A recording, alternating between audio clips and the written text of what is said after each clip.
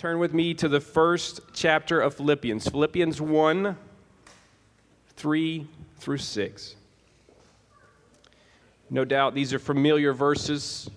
To many of you, you're probably aware that Philippians is one of Paul's prison epistles, likely written from Rome, and confined as he was when you're under house arrest, generating revenue from your tent-making business gets a little hard.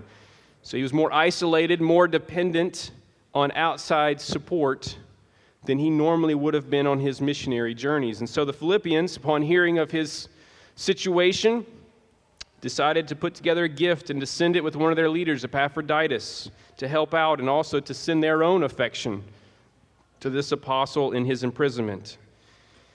And they had done so despite having some very real needs of their own. No doubt they could have used that money locally. They weren't in great financial shape. Sending off one of their leaders, embarking on a dangerous journey like this, was probably quite the risk as well. And so this entire letter is Paul's reply. You know how you read an email and you hit reply? This is his reply to their happy sacrifice on his account. And perhaps no passage in the book captures that sentiment better than these verses. And so with this context fresh in our minds, let's read Philippians 1, 3 to 6 together today. This is God's word speaking to us this morning. Paul writes, I thank my God in all my remembrance of you, always, in every prayer of mine for you all, making my prayer with joy, because of your partnership in the gospel from the first day until now. And I am sure of this, that he who began a good work in you will bring it to completion at the day of Jesus Christ. May the Holy Spirit anoint his word this morning. Well, I don't know how many of you had the chance to watch the SpaceX launch this past week. First time in history, you probably are aware that an all-civilian crew was launched off into space. They returned successfully yesterday. Our family gathered around the computer. We were at the dinner table. We gathered around the computer and turned on to watch the whole thing. We watched the countdown. We watched the rocket ignition. We watched the flight up into orbit. I was hoping to see kind of the views that the crew was getting to see, but we didn't get to see that. But we watched all of it. And while the footage on board was incredible, what I think I enjoyed watching the most was the live feed of the command center, right? So all these people are set up and they're watching what's going on. Some of you had the chance to do something similar to that recently. But every time a milestone was successfully completed, this group, which had labored together for years to see this happen, this group would erupt into wild celebrations. They would just be so excited. And that was probably the highlight of the whole broadcast for me, because they were rejoicing as one. In that moment, it didn't matter if you were on the ground crew in Cape Canaveral, or you were actually strapped into the cockpit, or if you were sitting behind a desk, a computer screen in California. That liftoff, that moment belonged to you. It was their fingerprints collectively that were all over that moment.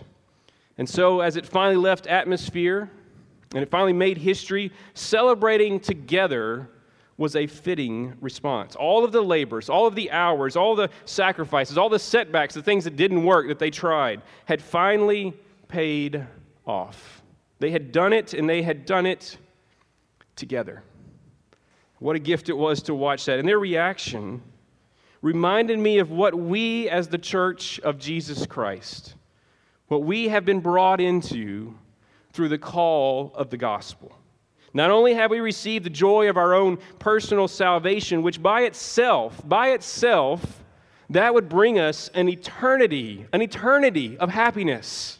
We've also been brought together in a common mission. That's the other call that we received in the gospel. And while each of us has received different gifts and different assignments, we're in different locations, our shared aim is one. And it's this: to see the reign of King Jesus finally and fully established on earth. To see that reign finally and fully established on earth. That means in Him, we literally get to be a part of history in the making. It's amazing to consider. And Paul sees that culmination from afar.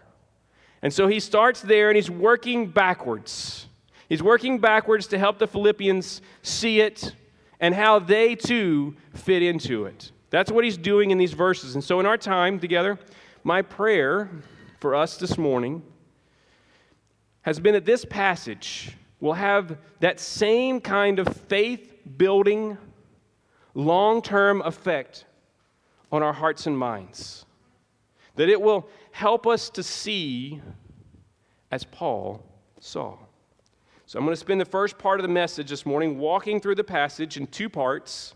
And then, before we close, I'm going to seek to apply something of that same lens to our own history together, really over these past 8 years, and also to this recent season that you guys have been in of sowing.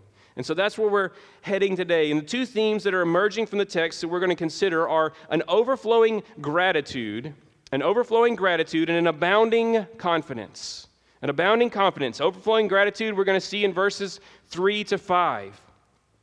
And abounding confidence we're going to see from verse 6. And verse 3 ushers us directly into Paul's prayer closet. He talks about being grateful for them. He's grateful for them every time he remembers them. And when he talks about remembering them, he's talking about every time I begin to pray for you. And every time he starts to do that, he just can't help himself. He can't contain himself. And his petition, when he starts off praying for their needs and all the things that he knows that they need, he begins that way. But then what he always ends up thanking God for them. On every occasion, that's what happens for him. But notice the orientation here. Even though I'm sure he's certainly grateful to the Philippians, to the Philippian church, his thanksgiving here is not directed towards the Philippian church. Do you see that there? That's what we would expect to read. If you and I get a gift, what do? We write a thank you note. And who do we address it to? The person that gave it to us, right? So we receive a gift, that's proper form to send a thank you back to them. And yet it's telling that Paul is addressing his thank you note to God. He's thanking God for what they have done. He's honoring them, yes, but he's also being very, very careful to give credit where it's due. And that's something we could spend really all day unpacking. But it's crucial we at least recognize the statement that this makes. They had organized this effort to send him support. They'd put it together. They had gone without to make sure he was fully supported. They had taken the risks to get the delivery to him. Right? They didn't have Amazon back then, so they had taken the risks. They didn't PayPal it over. They had taken the risks to get this to him. And yet his response is to thank God. How can that be? How can that be the case? Because in all of that, what he was watching was the grace of God. And it blessed him to no end. He could see past the visible hands of men to discern the hidden hand of God in all of this. And that always is the case. That's always the case. If a church is bearing fruit, then look where the source is. It's God's grace. That's the reason for it. And by publicly acknowledging that, rather than downplaying or degrading their own investment, now he's emphasizing it all the more. What higher compliment can someone give us than to say, every time I come before God himself, what comes to my mind when I see grace at work in your life is gratitude. That's what comes to my mind. Unless we think that this gratefulness is heavily qualified, which is in our minds, that's easy to do, right? Our gratitude is heavily qualified. Lest we think that's the case, look at how many times he uses that little word all. He uses it all. That's not by accident, underscoring the scope of his gratitude for them. Even trying to capture his emotion is difficult in a readable way, is something of a challenge, right? Because he keeps piling one all on top of the other. It just kind of gets awkward after a while, right? You just landing them on there. Eventually you're like, Paul, we get the point. He says, in all my remembrance, not just when it's easy, always in every prayer of mine. And he's thanking God for you all, not just for a select few. Nor is this him glibly kind of glossing over the real life issues that they're dealing with. He sees from afar some of the internal, some of the external threats and things they're dealing with. And he's going to encourage and exhort. He's going to warn about those things later on in the book. He's fully aware of those things. But first and foremost, he's able to genuinely say he's thankful for them. And as excited as he is about them as individuals, he's even more so thankful for who they have become together as a people. That's what's in view here, because there's no way the church in Philippi could achieve the things they're doing or make the difference they're making without them functioning together as one body. Their sacrificial commitment to seeing the gospel advance, even in the midst of their own cultural hostility, that is a rare grace. And that's why he's filled with such gratitude, such thankfulness. He doesn't rush past it. It fills him with gladness, making my prayer with joy, he says. This is a church that's getting the gospel right. Their life together is a living testament of what happens when Jesus is at the center. That's what's going on in this church. Indeed, one of the greatest indicators that a church is passionate about the gospel is that it's always radiating outward. That's a wonderful indicator that a church is passionate about the gospel. It's radiating outward, and that's not the case. That's not the case for divided or distracted followers of Jesus. They're always turning inward, right? They're always turning inward. They're a poor testimony. Inevitably, evangelism in that context is going to shrivel up. Those churches, they're more like an anchor on gospel mission than a sail. They're more like an anchor. But disciples who were unified by the Spirit and around the gospel. Well, those are celebrating grace at work in one another's lives. Those are the ones who are inevitably going to be turning outward. They're going to be turning outward, in which that's exactly what verse 5 is talking about. He says, I thank God. Why? Because of your partnership in the gospel from the first day until now. And that's why he's so thankful. Because a whole lot had to be going right for them to be in a place where they can meaningfully link arms with him. And the word that he uses for partnership there, it's unique. It's unique. It's the Greek word koinonia, which many of you are very familiar with. We oftentimes hear it in reference to Christian fellowship. That's normally how we use it, but we don't always think about it in terms of partnership. And depending on the context, it can mean either of those things or both of those things. In fact, the vast majority of times when Paul uses it or similar type language, he's talking about a sharing in or a participation in the gospel. He's talking about salvation, so Christian fellowship. And that's usually how we think about it as well. When we hear that word, oftentimes we think of things like community groups and discipleship, shared meals, doing life together. That's certainly appropriate because it really does mean all of those things. It means those things. But that understanding is also an incomplete picture. It's an incomplete picture because while it does mean a participation in something shared, there's also an enterprising element to the word. An enterprising element. Think of it like a limited partnership today. It's an alliance. Relationally, legally, financially, because we're getting this together. Why? Because we have this firm conviction that our goals align and we know that we can accomplish so much more than any of us ever could going it alone. And so you share in the risks, and you share in the sacrifices, and you share in the rewards. And in a very real sense, the development of that relationship determines the failure or success of that mission. That development. And that's exactly what has developed between Paul and this local church. Koinonia in that sense. Their bond in the gospel has blossomed beyond a shared salvation all the way to a point of a shared mission, even across the distance. His success is their own and vice versa. It's a wonderful thing to see. It's a wonderful thing to witness. His success from afar is theirs, and even vice versa. And this was no temporary arrangement for them. This wasn't a short burst that kind of fizzled out. It had endured tests of time and suffering. Even since day one, through the preaching of the gospel, if you go back and read Acts 16, what do you see there? You see the Philippian jailer who goes from having Paul in stocks, he's his oppressor, to being his happy partner literally overnight through the preaching of the gospel. God opened Lydia's heart to believe the gospel, and then she immediately opened her home.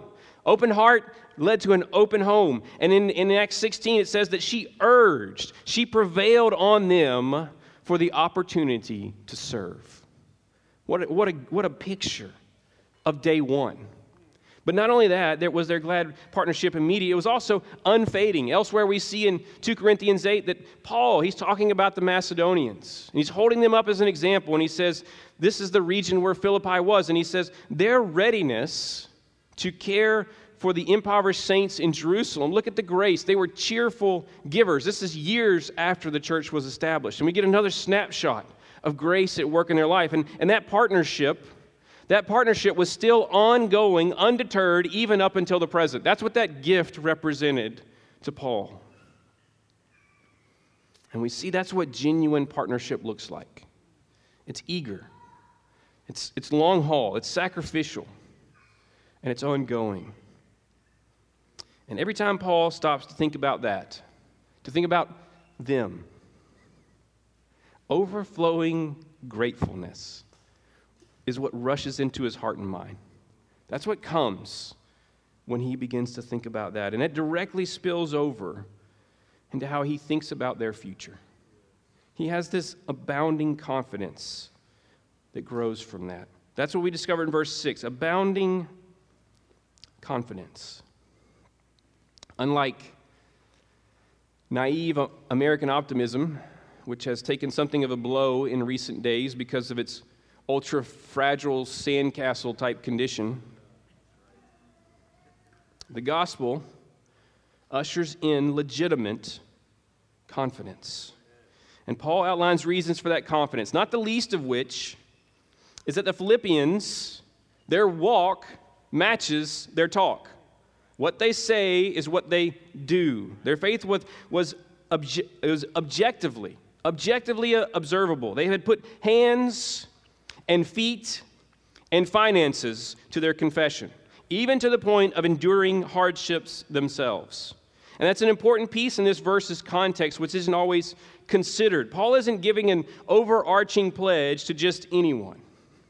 He's writing to a specific group of people. He's writing to those who are in the trenches with him. That's who he's writing to. And yet that truth, aware of that truth, in no way dulls the impact that I am sure is meant to deliver. In no way. He's very eager to impart that same rich assurance to those who have confessed their faith in Jesus and whose lives increasingly, not perfectly, but increasingly line up with that confession. As weak and as imperfect as they still are, that combo, a confession and a life that looks more and more like it, it's incredibly reassuring to Paul, and he wants it to be reassuring to the Philippians as well. So this is him saying, I want you to see what I see. I want you to understand what I'm looking at when I see you. And then we see the nature of the mission itself. That keys us in on Paul's confidence, part of this abounding confidence. He calls it a good work. And that word there, it's another way to say gospel work. That's what makes it good. Those two words are synonymous there. As we've seen, Paul played a role by his preaching and discipling of these believers. He was the necessary messenger who paid the price to bring them the gospel. But interestingly enough, on the flip side of this whole thing, he also takes zero credit for how it transformed them. He takes zero credit. What began this work? What began this work was no feat of human eloquence or persuasion, although both were used. Get this, the message itself is what had done the heavy lifting. The gospel had gone to work in this church's life together. That's what had done it. And since that's the case, it introduces into their life together. Since the gospel is their foundation, that's what had been doing the heavy lifting, it introduces a powerful future element to their present circumstances. A powerful future element to their present circumstances. That's what we see at the end of the verse. He says, He will bring it to completion at the day of Christ Jesus. The main verb in this sentence is future tense. And therefore, the main thrust of this verse is future-oriented. That's the main point. Paul is speaking here of their salvation and their mission, not only in terms of the past or even today, but also in terms of tomorrow as well. And that's crucial for our own perspective. It's crucial. We need this gospel-rooted, future-oriented mindset to increasingly be our defining view. To that to be the thing that determines how we think and feel and invest in this present day. And it's all because of Jesus. It's all because of Jesus. You see, in the Old Testament, the day of the Lord often referenced God's coming judgment. In particular, we see that in the minor prophets oftentimes. They show it to be a day of reckoning against the pride and evils of humanity, and that's certainly accurate. But the bodily resurrection of Christ transforms how we as Christians are supposed to think about it. After Jesus gave his disciples this great commission, and he ascends into heaven, those same apostles, in light of what they had just witnessed, they began referring to that day as the day of Jesus Christ, which is exactly how Paul uses it here. That's what became, for him and for the early church, their fixed point of reference. Everything else was oriented around that. And the plumb line for a church's spiritual health today is still how her life and her values line up and contribute towards that day. That's still the plumb line, how our life and our values line up and contribute to that day of Jesus Christ. And it means that we think what we think of as important, what it is that we treasure. It's not like the rest of everybody else. What we think of as important is radically different than how the natural world thinks, how our natural minds think about things. And this is why Paul was so confident for the Philippians. He sees that future-oriented heart, that way of thinking developing in them, and it causes him to rejoice in abounding confidence for their future, because completion in that context is only a matter of time. It's only a matter of time. And brothers and sisters, when I think about you guys, I understand a little bit of what Paul is getting at here. I understand why he feels and says what he says about this church in Philippi. Because every time I think about what God has done in these last 8 years, and really even before that, beginning before that, you're going back even further, when those things come to my mind, I thank God for you. I'm filled with an overflowing gratitude. You guys have become precious gospel partners to me. And that's been the case since we got going, right? I remember sitting in the back of Star Coffee. Some of you were there. We were over there in the old Star Coffee location before they moved to the other one in downtown Rock. We were there. We were sitting in the back. It was a small gathering. People were out on the street ushering people in, inviting them to come in. Come hear about this new church. Just inviting people. I remember that. I remember John opening the meeting and him talking about who Jesus was. He spent the whole opening of the meeting talking about who Jesus was and what he had done, and saying how this church was going to preach that glorious gospel, was going to live it out in every area of life, and how we were never going to get past the cross, but only grow deeper in it. Listen, I remember setting up children's ministry in the back of Williamson County Board of Realtors building. I remember being back there trying to figure out why this little printer machine isn't working, talking to this computer. We're back there trying to figure out how to get it set up, right? I remember that. I remember seeing your children rolling up mats and setting up chairs when we got done, because that's just what we did. We served one another. I remember all the times that we were over at Caldwell Heights and we weren't sure if we were going to get in the building or not. We set up and tore down. I remember baptisms out back. I remember gathering that dirty art room to pray. I remember asking God to meet us service after service. I remember going through Daniel. I remember walking through Ephesians clearly. I remember the community life growing together in this church around the gospel. I remember when we first met at True Life for our youth gatherings, how so many of you as parents saw the vision of what we were hoping to see happen, and how you made it a priority to be there even though you had busy schedules yourselves. I remember seeing our family was the beneficiary of your own sacrificial giving so that I could attend the pastor's college. That simply wouldn't have been possible without your prayers and your support. And that investment has made and continues to make such a difference for me in ministry, but also for our family as a whole. I remember that. And in all those ways and countless others, you have been partners with us since day one. And it's been an absolute joy. And now over this past year, to see how God has utilized all of those things, the good work, the gospel work, which he began here, which we gathered in Star Coffee to tell others about. He's now using it to turn around and then bless Christ Church and advance the gospel in Conroe. That's been nothing short of miraculous. And even in our short time there, we have seen God do jaw-dropping things. I could spend hours up here recounting the ways that we have seen God powerfully at work through this revitalization. And not only miraculous provision in finances and logistics and everything else that you have to have happen,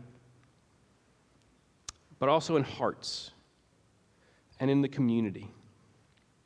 We've witnessed a lady in her 80s be baptized because she wanted to publicly profess her love for Jesus. Just this week, I received an email from one of the longtime members expressing, I have this newfound joy. I have this freedom in Christ. And it was something I didn't even know I was missing until I've been hearing the gospel like it's brand new. On Wednesday, I talked with a member who was recounting how God's word has brought such a clarity and a conviction to her in recent days, and how she can't wait to see what God is going to do next. We started having some impromptu basketball games on the hoop that you guys helped us put up. And now people are shocked to find out I'm the senior pastor there. One kid told me, "You don't look old enough to be the senior pastor." I said, "I'm older than you think." Now we have more young people beginning to attend. We have one family who lives in the surrounding neighborhood. They say, I thought this church had actually closed. I drove by. I didn't think anything was going on here. But then they saw the signs of new life, and now they are attending regularly. They're asking for how they can join and begin to serve this church. Church is singing again when we gather. They're singing the praises of Jesus. Jesse's leading us in worship. He's doing a fantastic job. You guys know that. But they're singing. You can hear the voices. Every week, you can hear the praise and the response growing. It gets louder every week. Just this past Sunday, we sat after the service. We talked about how we could launch a children's ministry ourselves. We presented a vision for how we could steward the gospel for the next generation, and how we could partner with families in discipleship, and what that looks like, and how God is bringing so many families to our doorstep. We began to meet some of our neighbors in our neighborhood. We got into our home. They're building this whole street all at one time. And so we're starting to welcome folks into the neighborhood, get to know them. Some of them are already dealing with some heavy things. Some of the things that John was talking about, how you can just open conversation. They're dealing with heavy things, and it's opening up doors. And all of this is happening during COVID, mind you. It's all in the middle of all this. So we see, brothers and sisters, this is what gospel advance looks like. This is what it looks like. It's what it looked like in the first century, and it's what it looks like in the 21st century. And all of those things, stuff I just referenced to you, that's only possible because you, as a church family, brothers and sisters, you are living in light of the day of Christ. You're looking to that day. We couldn't be doing what we're doing without your sacrifice, without you sending your best, without you covering on a Sunday because somebody else is gone, has moved down there. We couldn't be doing it without you sending your best, without you coming down in droves to help us in the blazing hot August sun, to help us in a workday, and then to stay over to celebrate our adoption. Listen, you simply don't do those things if eternity's not in view.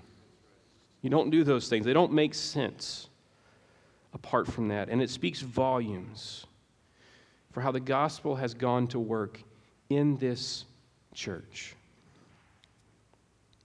By the grace of God, there is a good work happening here. It's good work. And every time I think about this dear church family, all those things come to mind. I'm so grateful. I'm so thankful.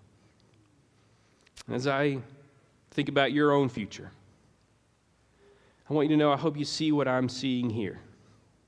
I hope you're holding up that final view, the only one that ultimately matters. And hope you're evaluating what God is doing here in light of that day. It will bring you fresh faith. It will bring you fresh strength. And if you've been holding back in any way from serving in this church or giving financially or joining in the community life and the prayer meetings that are happening regularly here, if you're holding back at all, then I pray that this truth would encourage you to dive in all the way. God's Spirit is at work in this church. I know that for a fact. I see it.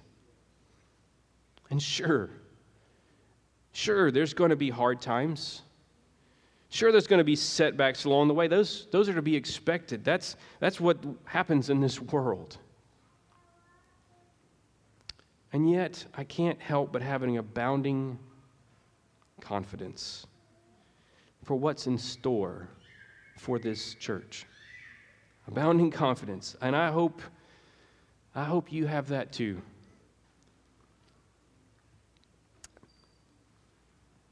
Because one day soon, it's going to be our turn to erupt in celebration. The church from Round Rock, those who are serving in children's ministry, those who are helping set up the sound, those who are delivering meals, church in Conroe, all the places we've been stationed, assigned to serve this kingdom. We're all going to be called home. We're all going to be gathered into His presence forever and ever. And here's the good news. Jesus will be crowned King of Kings and Lord of Lords. And His praise is going to echo and resound from every corner of the globe. That's why we're here today. That's what we're working for. That's our guide. Because you are helping us at Christ Church to stand up on our own feet. It's our absolute privilege and joy to link arms with you, Redemption Hill, as we go forward. Because I'm sure of this. He who began a good work in you, He's going to bring it to completion. It's It's going to bring it to completion at the day of Jesus Christ.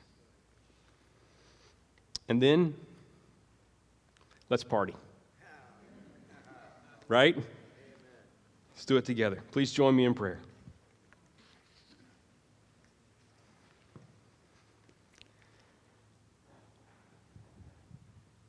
Father, we stand in awe again of what Jesus accomplished that day on the cross.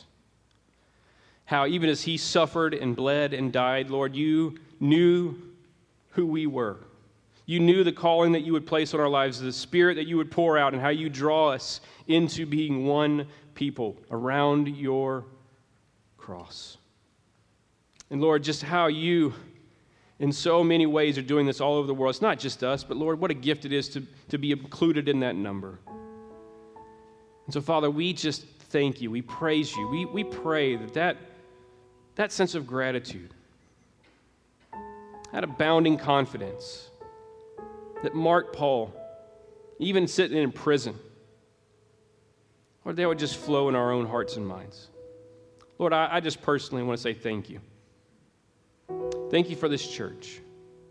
Thank you that, Lord, you have done this good work. What a gift it's been to our family.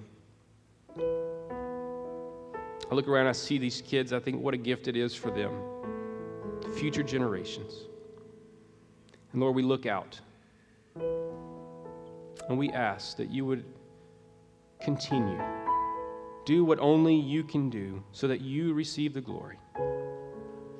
And Lord, increase our heart and our mind, that future-oriented. Give us that, we ask. Help us in the midst of the chaos of a week to have that reminder be echoing in our lives. And then send us, Lord. Send us to where you'd have us to go. Thank you for the partnership that we enjoy together in Jesus. It's more than just contracts, Lord. It is truly built together. And we love you and we praise you. And Lord Jesus, we look forward to the day where you will be glorified. That's what we desire. Have your way in us until that day, we ask. In Jesus' name.